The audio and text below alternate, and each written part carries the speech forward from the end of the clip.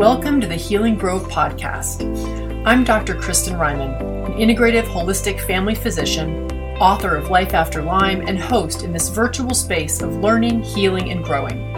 I believe humans are like trees, and our physical limb is only one of many.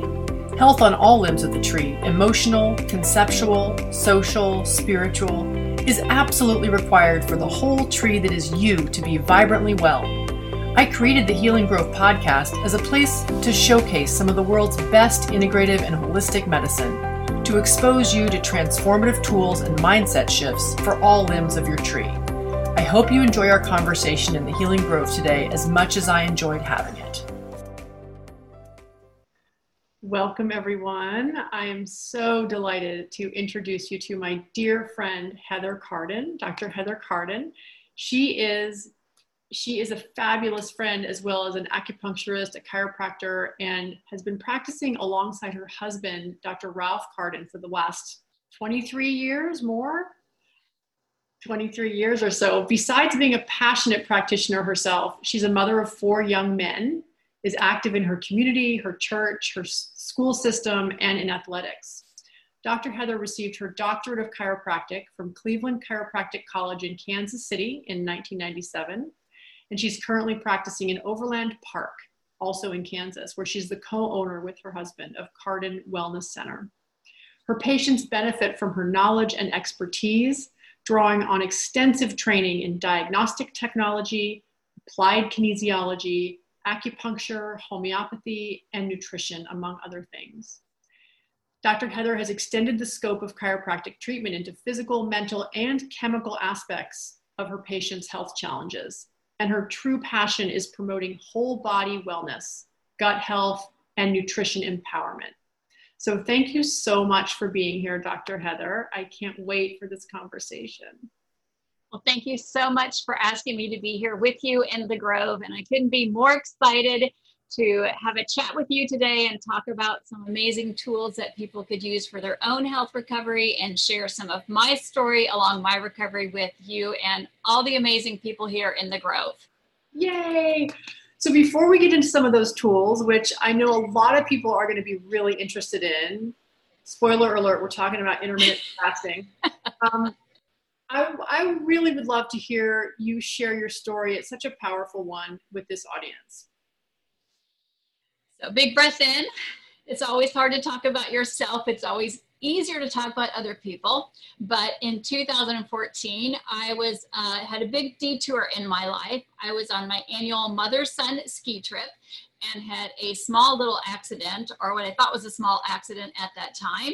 I was snow skiing in Colorado, and I thought I just took a small fall and had a small fibular fracture. I actually left a couple kids on the slope and had my only driving son at the time, or one that could drive, and had them drive me to the hospital and said, I need a pink cast. My other kiddos, I said, I'll be back to get you and we'll have some hot chocolate. But my 2 I left on the slope said, my mom doesn't drink sugar and chocolate and milk. I know something's wrong. She shouldn't have said that. Anyway, what I thought was just a simple little fracture ended up being a much bigger problem. So on that day in March 2014, my life again took a huge big detour. I ended up not only having a fibular fracture, tibia fracture, a complete dislocation of my longitudinal ligaments in my ankle. So a complete dislocation of my right ankle. Ended up having some head injury that I didn't know about. So what developed over the next few weeks ended up being a very rare neurological disease called reflex sympathetic dystrophy. They now call it complex regional syndrome. It's also called the suicide disease. People say, well, why is it called the suicide disease? It is the one disease that has the highest pain disease known to man. So on the McGill pain study, generally things are rated 1 to 10. It's rated 50, which means it's the highest pain syndrome. There are no known cures for it. I have denial letters from Mayo Clinic that my amazing neurosurgeon and neurologist actually submitted to 2 or 3 different areas of Mayo Clinic, but I don't take that option. Suicide's not an option for me. So I pulled out all my tool belts, all my amazing friends and a healer's tool belts, and I am still here 7 years later on my passion, which is helping people optimize their journey. But I was very shocked, and I'm going to say I had an identity crisis. I was here to help other people. people. I wanted to lead by example. I'm going to be 80 years old skiing, water skiing, snow skiing, running triathlons at the age of 80 and 90. I didn't want to be sitting on the side watching other people participate in life. I wanted to be the one participating and showing my patients, my family, my friends, and my neighbor what it was like if you actually did the right things. You exercised every day. You tried to get good sleep at night. You tried to keep your nervous system calmed down. Eat the best quality of foods that you could afford. And so when you hit that mild mark at 50 or 75 or 90, you could have that quality of life that you always wanted, not always trying to catch up game, which I see a lot of my patients, fighting the obesity game, fighting the diabetes game, not being a statistic with cancer and heart disease. Well, again, this was an identity crisis for me. So what happened from a broken, fractured ankle turned into tremors and seizures that I couldn't go out in public. I found myself, as you shared your story, treating patients and laying down in the room after patient and between patients, and then having tremors that would embarrass my children. So I didn't go out in public because the lights and stores and other things would offset my nervous system. So I had a Holmes tremor. I would lose sight in my right eye. I was diaphoretic or sweating every time I tried to do something because my nervous system was over aroused. So again, being very blessed of the tools that I had in my pocket from everything you listed up above, and everybody I met. I was not afraid to reach out to the amazing healers that I knew. I didn't say no to anybody who came to me and said, hey, will you try this oil? Hey, can I try this on you? Would you mind doing this distance work with me? So I knew that the people that came to me were called to help me along my journey. So we have gotten to a certain point. We calmed down the seizures. We calmed down the tremors. I have my eyesight back. I went from reading 5 words a minute because I was at the Carey Brain Center. So I have a nice diagnostic stats of where I was and where I am today. So now I'm reading full sentences and books and things like that for a long time, hours upon end. And then we came to a standpoint in 2018 where my health had kind of plateaued. We had done a lot of different things, and just praying about it, talking with my husband, just trying to decide, do I go to this center? Do I do this more extended fasting? Do I go over to Germany and try this center? Do I go over to this country and try this center? Well, some things fell into place. I do believe in divine appointments. And someone said, have you read this recent article about amputation for this disease? And so, you know what, I presented it. My husband and I both felt in our gut and our heart center, it felt right. I presented it to my amazing neurosurgeon, to my pain management team. And I want to say I had all 4 of my kids naturally. So this was a whole new game for me, having surgery, taking some pain medication, which I've tried 50 something and none of them work for me. So I go back to my roots, which is acupuncture, homeopathy, herbology, and those type of things. Anyway, they were all on board. They were surprised that I was still here. Back in 2014, they told me I had less than 29 months to survive on this planet, but I'm obviously still here today. I did not take the suicide route. I did not accept the 29 months because I knew my kids still needed their mother, and I was not done helping 1 million people on this earth, which was my goal in life when I became a physician, was to help 1 million people before I left this earth. So thank you for letting me help at least a few more people here on this platform. So last April of 2019, I had an above knee amputation of my right leg. So that's been an amazing journey. Getting that dysfunctional limb off of my leg has really freed my body up. My resting heart rate has come down 30 points, which tells me that my nervous system is much happier.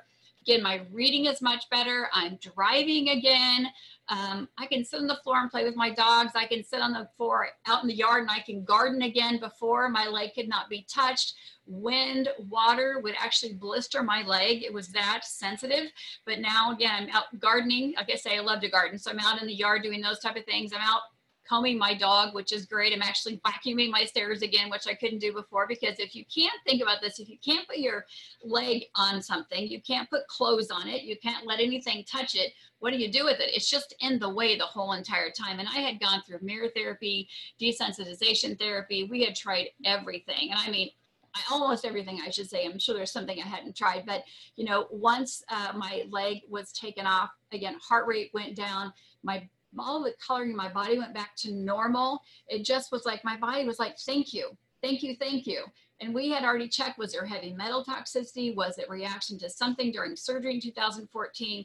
But as we shared earlier, my journey's not over yet. I still have healing to do. So I'm excited to learn from all the amazing healers here on the Healing Grove. So I'm going to be 200% tuned in to learn from everybody that you have lined up here. So thank you for all that you've done, the hard work you've put in, the amazing people that you have lined up for all of us to learn from. So from the bottom of my heart, thank you for having so many amazing people here for myself and for me to share with all the people that I love and care about. Mm.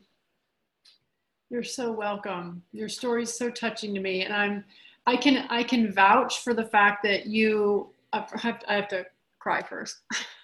What you said was so beautiful. I can attest to the fact that you left no stone unturned. I mean, people out there are probably like, well, did you try this, this, and this? Like things that have helped me? Probably yes. Like a lot of people say I've tried everything and like, they're still eating gluten, for example. I'm like, how could you say you've tried everything when you're still like not even doing the basics? But Dr. Heather was doing the basics and then level 2, level 3, level 4, level 5. Like she was on levels of kind of experiential trials of things that she was working on beyond what most of us can imagine. So I am so grateful that you are so in tune with your body and you're so open-minded to trying things that can help, because absolutely you are on a different trajectory than you were when I met you. I mean, you were clearly on a seeking trajectory, but now you're like truly on a healing trajectory, which is such a relief to those of us who love you. Thank you for sharing that. So let's get into, before we talk about intermittent fasting, I'm really curious because one of the things we talk about a lot in the Healing Grove is this notion of how to wrangle with complexity. And I teach people that, complexity, there isn't like a step-by-step guide that can always get you to the same outcome. Complexity means like things are shifting all the time and there's not just one way, there's probably 12 ways, but you don't know what they are until after you've tried them and they've worked, and you can look back and be like, oh, that thing totally helped. Or those things, I don't know, one or the other, I did them together at the same time because I was impatient and I tried more than one experiment at once, but something about that combination helped. That thing over there didn't help at all. That thing hurt me and I'm not trying that again, right? Like you have lived this complex chronic illness. I'm wondering if you are willing to tell us, looking back and through the retrospectoscope, which of the things that you tried, or maybe continue to do, were definitely pieces in your own recovery? Yeah, I mean, that's a great question because generally I'm always being the doctor with the doctor hat on. I took my doctor hat off when they first told me, and I love this when my orthopedist sat down. He's a wonderful orthopedist. We refer a lot of people to him when we find breaks and fractures and things. And he sat down and he said, I need to tell you that I think that you have reflex sympathetic dystrophy or complex regional pain syndrome. Complex, talking about the complexity. I heard you share about the stories of herpesing with Lyme's and things like that. So I took my doctor hat off when he said that. He got a tear in his eye and said, this is something that we don't remiss. It doesn't get remission. We don't cure this. There's some drugs that you can try, but this just tends to spread in your body. And I thought, no, my body can heal anything. You don't understand. The body has an innate capability of healing everything. It's like, we got to turn the positivity up in here. Well, then time went by and I kind of ignored things that were happening. I pushed my body and pushed my body. So I should not have pushed my body. I know that for sure. When I had my fracture, I fell at 11 o'clock in the morning. It was my first run of the day. It was the first time that all my kids could ski black. I was no longer on the bunny slope, and we were going to do the first run of the day, and then we were all going to take the cat run. It's like we were going to spend our money that we had saved up. We were all going to take the big cat run and be dropped on the side of the slope. So with that story being said, so I fell the first run of the day before we got to do our cat run. I sat in the waiting room, and I had all my kids naturally, and they said my foot was hanging out to the side. I had my kid taking pictures of me. We were doing breath work through that. We were telling funny stories and saying, that's my foot. I know it can go back. So we're visualizing everything. And they said, do you want some pain medication? I'm like, no, just set it. I know what needs to, just reduce it. Well, they reduced it and I could automatically tell it wasn't in place. And they said, well, would you like some pain medication? I said, no, again. so I had said no to pain medication for the first 3 or 4 hours, and they said, you're going to go into surgery at 5 p.m. Again, I fell at 11. They took images at 1 or 2, and I said, no, I really don't want drugs in my system. And so they said, you're going to go to surgery at 5. Well, there was a 50-car pileup on the highway. So I got trumped as they started to triage people. And so I wasn't having surgery again. Again, I did not take pain medication. I think I should have taken pain medication. I should have took my badge of pride off and taken pain medication much earlier than I did, because I didn't end up having surgery until like 2 o'clock in the morning, the second surgery at 7 o'clock in the morning. So I tell people it's like having your finger on a burner. And if your finger's on the burner for too long, it starts to just really ruin the rest of the nerves up your arm, up your hand, instead of taking it off. So I should have said, you know what, I need some help and take some pain medication. And then when that was the first mistake I made. And then when I got diagnosed and I got sent to physical therapy, I shouldn't have pushed through physical therapy. I kept pushing through it. My pulse was going up really high, like 180 and 170. And being an endurance runner, I mean, my resting heart rate was 60. I couldn't even get into 120 sometimes, or 130 running and cycling.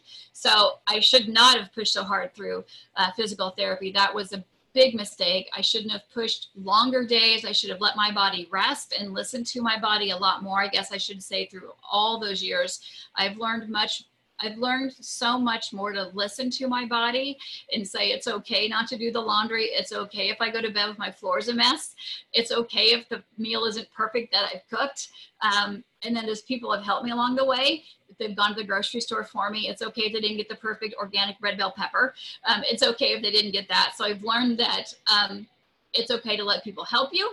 I've learned that it's okay to let your body rest. It's okay to say no if you don't want to do something. So I know the mistakes I've made along the way. I've learned a lot of lessons that way. And again, that anybody can have an accident and no one is perfect. And it's all about just being 1% better today, and not to confuse perfect with better. And I think that's what we all do.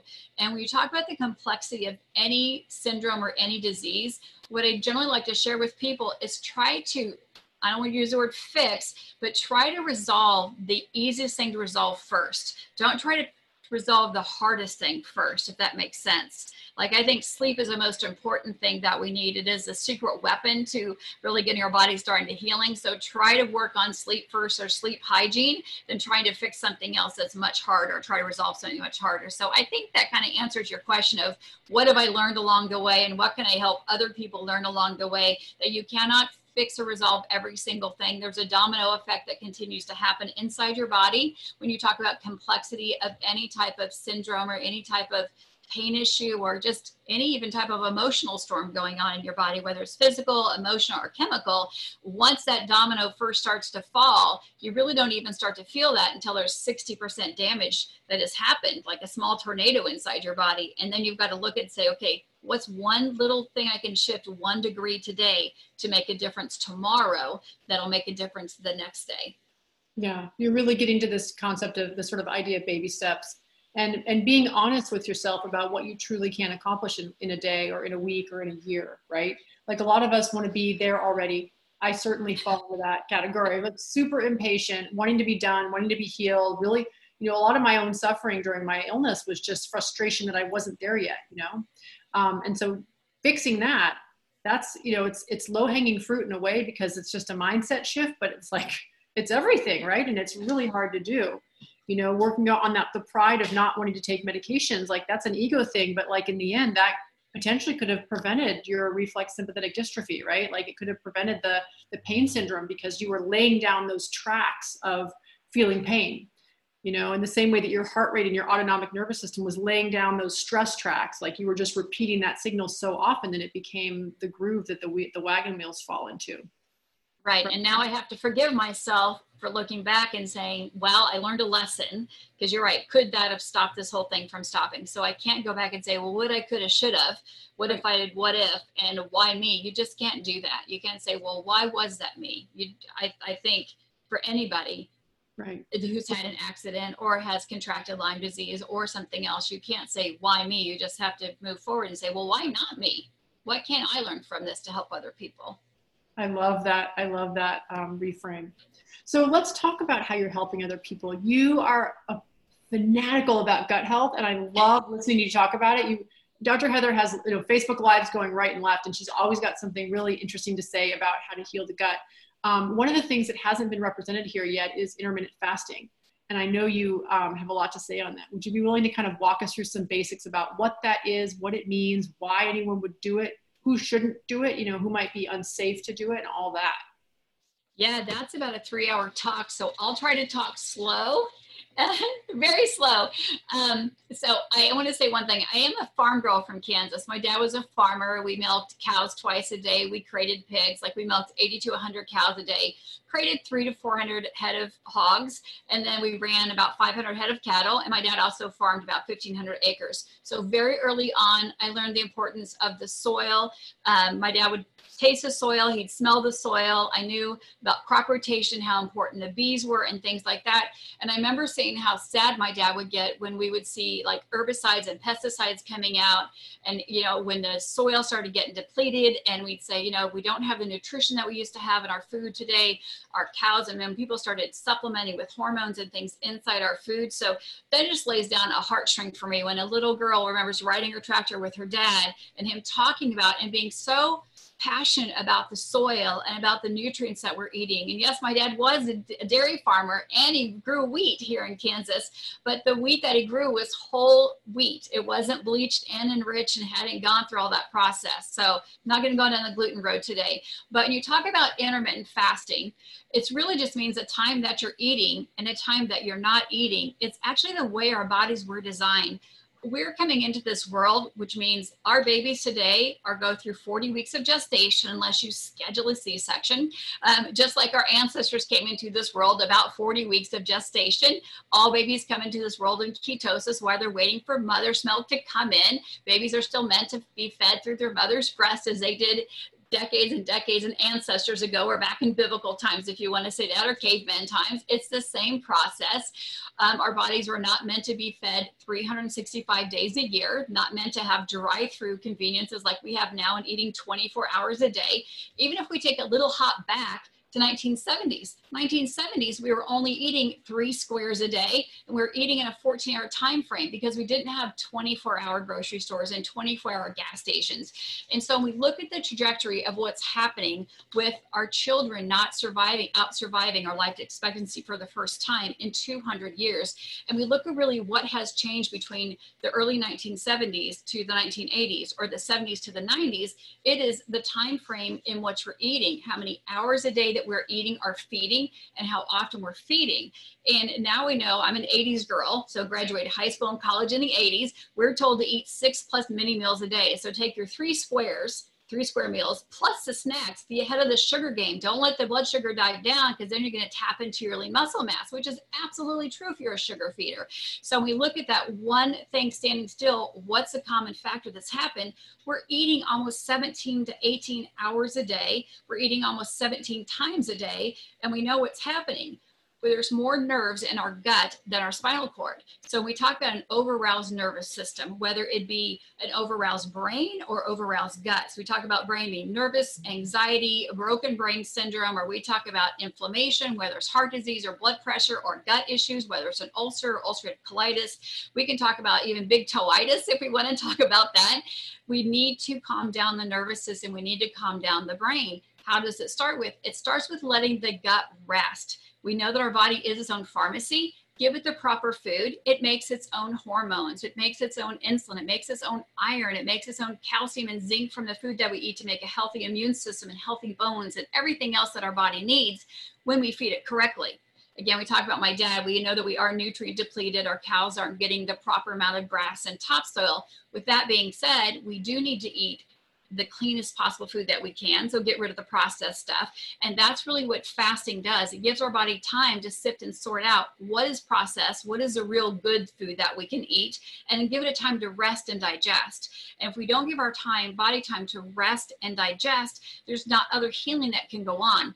We talk about autophagy, which is really just spring cleaning for your body, which everyone should spring clean your body. And that means just giving your body a time not to eat.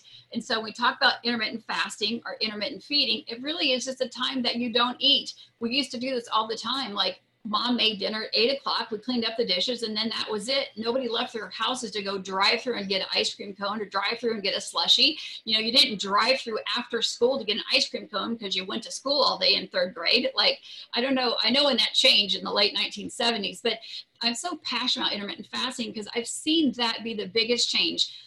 People have a hard time calculating macros, calculating protein, calculating this because your energy expenditure changes every day. But the easiest thing people can do is people can control the hours that they eat. So I generally help people say it's almost more important when you eat than what you eat. And science does support this, absolutely support this. Hippocrates was saying this, or we can look at political protests. We can look at religion from Muslims to Buddhists to Christians. We can look back all the way back even to Gandhi. He was all saying that healing and fasting all comes to help heal the body. So we talk about healing the body from anything or preventative measures. Maybe you're in a great space now and you look fast forward, let the body rest, let it heal, because when you're not eating or feeding, your body can go help clean up the immune system. It can make healthy new white blood cells, healthy new red blood cells. It can reset your cortisol and your adrenaline and your hormones and get everything kind of rebalanced.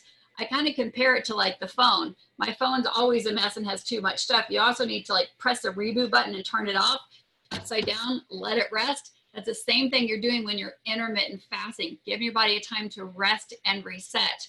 So who should not intermittent fast was also a question that you asked. So we know that as you're growing, metabolic needs are children should probably eat more than 8 hours a day, because that's kind of the golden time frame that most of those leading thought leaders are saying that we should do a 16-8, which means 16 hours of the day we don't eat. In that time frame, you still can have things that have 0 calories. You still need to drink plenty of water. You still can have some coffee, have some herbal tea in those 16 hours, but eat 8 hours of the day. Children probably should eat more than 8 hours a day because they nap and sleep 12 plus hours of the day. Pregnant women, women who are breastfeeding, anyone who's had an eating disorder, we don't want to create anything else, whether it's been anorexic or bulimic, whichever area of the spectrum that is. People who are recovering from an illness, or people who are elderly and frail and have trouble getting in even the smallest amount of meals, they wouldn't be a good candidate for that. We just want them to get proper high quality nutrition in. So there's not a huge population of people who should not be doing that. But other than that, I always want people checking with their healthcare provider before making any drastic changes. So I'll make sure we're not giving medical advice here, but just sharing current scientific data here. Beautiful. Wow. And you shared a lot with us. So what would be some important things for people to do in addition to checking with their healthcare provider before they fast? Should there be any supplements they should take? Are there any particular rules about which of those 8 hours in a 24-hour period are the best ones to eat? What would you say about that? Well, I always think you should check with your healthcare provider, get a standard panel done. I mean, know where you're starting from. It's like if I'm going to drive from my house to your house, I want to know where I'm starting from and where I'm going. Get your BMI checked. Certainly someone with a low BMI doesn't have a lot of stored fat. Should, make sure that you have enough healthy fat in there. Make sure your minerals aren't too low, especially if you're on a diuretic or something like that. And I think that we are nutritionally depleted. Make sure that you're not anemic. Make sure that your sodium, potassium are a good balance. But number one, drink plenty of water. That's the first thing, is drink plenty of water. And we know that breakfast means breaking the fast. We used to say it was the most important meal of the day. It still is the most important time to eat. But I always like people to wake up, drink water, and then when their body calls for food, and that means your body says, I'm hungry. Not thirsty, not bored, not just it's 8 o'clock, so I eat in the morning, but your body says, I'm hungry. That's when you really want to eat, because that's when your body's saying, I'm ready for nutrition now, I'm ready for digestion, not just eat because it was on the way to work or on the way to drop a kid. That's the most important time to eat, really, is that time. Eat when your body says it's hungry. Then that last meal you want 4 hours before bedtime, because you want to make sure you digest completely your meal, and that way your body, your nervous system especially, and your brain are ready to calm down and they're ready to go to bed. Supplement wise, I want people checking with their healthcare provider what they need, because that you can certainly take a probiotic that could feed a candida issue, or you could feed a parasite. You never want to give iron if you don't need it at all. So I'm not going to make any specific supplement recommendations for that, but scientific research just shows us, especially with the obesity rate that we have. I wrote a couple stats down, but I think women 50 to 60 on the average gain 1.5 pounds of fat a year. Women who are 40 to 50, 2/3 of women who are 40 to 50 are obese. It is just a very high population of people. Well, we found that when you intermittent fast, it helps balance out your hormone. It can also improve cognition. Hippocrates used to have his students fast about 17 hours before they went to class because he knew the nervous system wouldn't be digesting food, it'd be giving all that brain health. So it helps with cognition. It helps your body burn stored fat. We know each fat cell or adipose tissue has like 170 different hormones in it. So it helps balance out hormones, helps balance out your blood pressure. It helps improve your brain health and cognition. It helps your whole body run much better. It gives you more energy. There's so many amazing benefits from just eating in an 8-hour period. And you don't have to be perfect. And that's what I want people to know. Recognize when you're hungry, and then just add 8 hours to that and make sure you're drinking plenty of water throughout the day. It can simply be that simple. Wow. So I'm sure that a lot of people listening are already like putting their lunch back in their fridge or looking at their time and starting the clock as they're eating. And so I want to make sure that they have the support they need. Is there anything else that people should be aware of in terms of how long it takes to get some of those benefits? For example, like can people expect to have their brain kind of light up and turn on the first day they do an intermittent fast, or does it take several days or weeks? Some people have a one-day wonder where it happens the first day that they do that because their body has been so over-aroused by eating 17 times a day because carbs are stimulants, like throwing kindling on the campfire, that they sleep like a baby that first night. Some people have such a high sugar addiction that hormone leptin is never turned off and they're just hungry all the time. They do struggle a little bit with that. And that's where we use some different tools in our office, whether it's doing some visualization or we use some exogenous ketones or we use infrared sauna or we use acupuncture, lots of different tools we can use for some of that, some meditation, some essential oils, again, lots of different tools. Some people may struggle that first bit of time, but when they focus on what their outcome is, like why they want to feel better, why they need to do that and eat in an 8-hour time frame, when they focus on their why, then they have a lot more control over what they're doing and when they're doing it. So I don't have a magic wand saying it's going to take you 3 days and you 5 days and you 7 days, but I've never had anybody sorry for trying to eat less often. I've never seen anybody say, gosh, I wish I wouldn't have cut out the sugar. Gosh, I wish I wouldn't have eaten organic food. And gosh, I wish I would have eaten, more hours of the day. I've never had anybody say that. Yeah, no, it's so true, right? Like, I love that I get to wield tools now, just like you, that are actually going to help people promote their well-being physically, but also up-level them kind of in their lifestyle. Like I say about Lyme a lot, like Lyme never called on me to sort of become a worse version of myself. I didn't have to start smoking crack or stealing from my neighbor. Like it was all choices that had to be made in order to recover that were actually really important choices for me, my family, and the planet. So it sounds very similar to this. Exactly. So thank you so much for sharing all this. Is there anything else that you would like to share with this audience from your heart that might be listening for a word or some little pearl that we haven't gone to yet? No, but you'd asked me to share a little more of my experience. So I'm going to say that the longest fast that I've ever done, can I share a little bit more about that? Do we have time? Yeah, we can. Okay. So I do want to I'm just going to give you medically, when you fast for 24 hours, because we didn't talk about extended fasting, when you fast for 24 hours, women increase growth hormone 1,300% and men increase it 2,000%.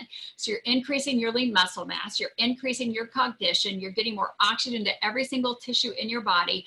People are paying to go get injections and buy supplements for growth hormone. Your body can do it itself. And at 72 hours, your body totally starts cleaning house. You make your body's own new white blood cells. It gets rid of the old ones. So we talk about longevity and anti-aging. Again, we can talk about a lot of philosophers and a lot of religious leaders who have taught this for centuries and centuries, but it can be that magical what happens inside your body when you start clicking on, your body starts using fat for fuel, which are called ketones, and you're not using sugar anymore because you become so free of not craving food or being addicted to food and addicted to making those meals and when you're going to plan that out.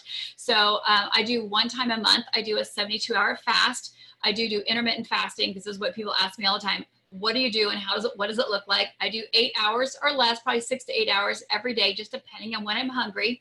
One time a week, I do an OMED, which is 1 meal a day. So a 24-hour fast, 1 day a week, only because I'm not running marathons anymore. I'm not running 5 or 6 miles any day. So I'm not sweating and detoxifying as much as I would like. So it's just another way for me kind of to naturally detoxify my body, let everything kind of rest and calm down. And then one time a month, I do about a 72-hour fast just to kind of help my immune system kind of reset.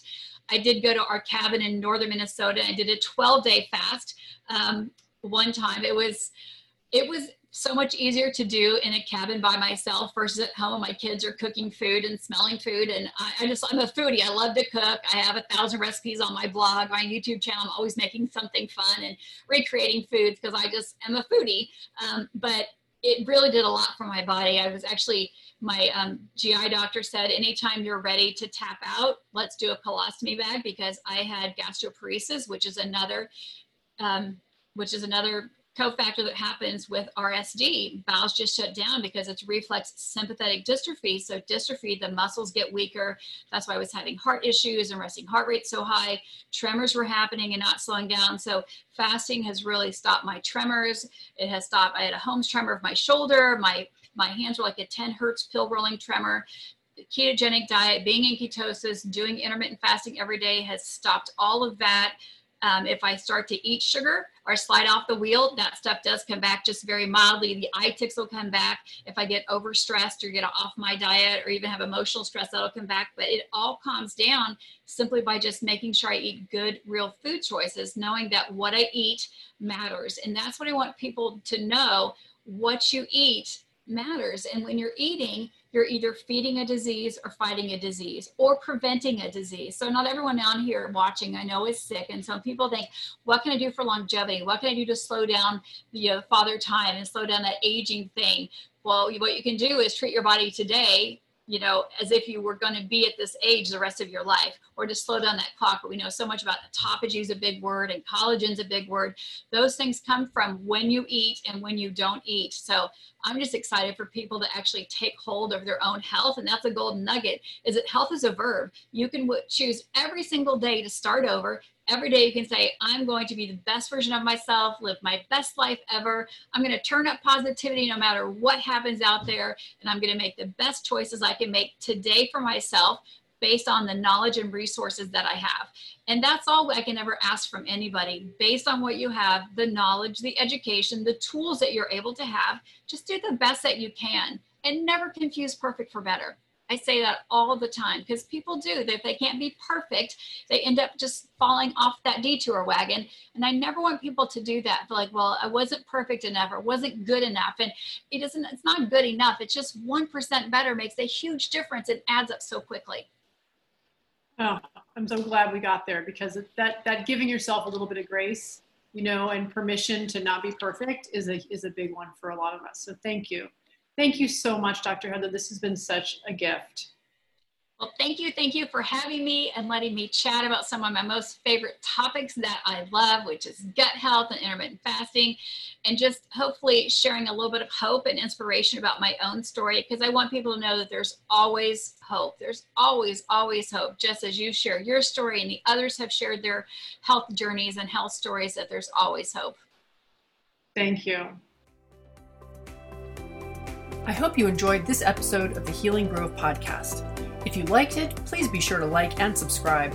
And if you want to deepen your experience further, consider grabbing a copy of the Healing Grove Playbook. With journal prompts for this podcast and 41 others, it's the perfect place to record your learnings, keep track of the tools you explore, and reflect on your own experience.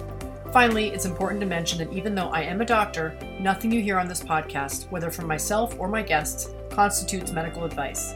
Any intervention you try should always be discussed with and supervised by a trusted member of your own healing team.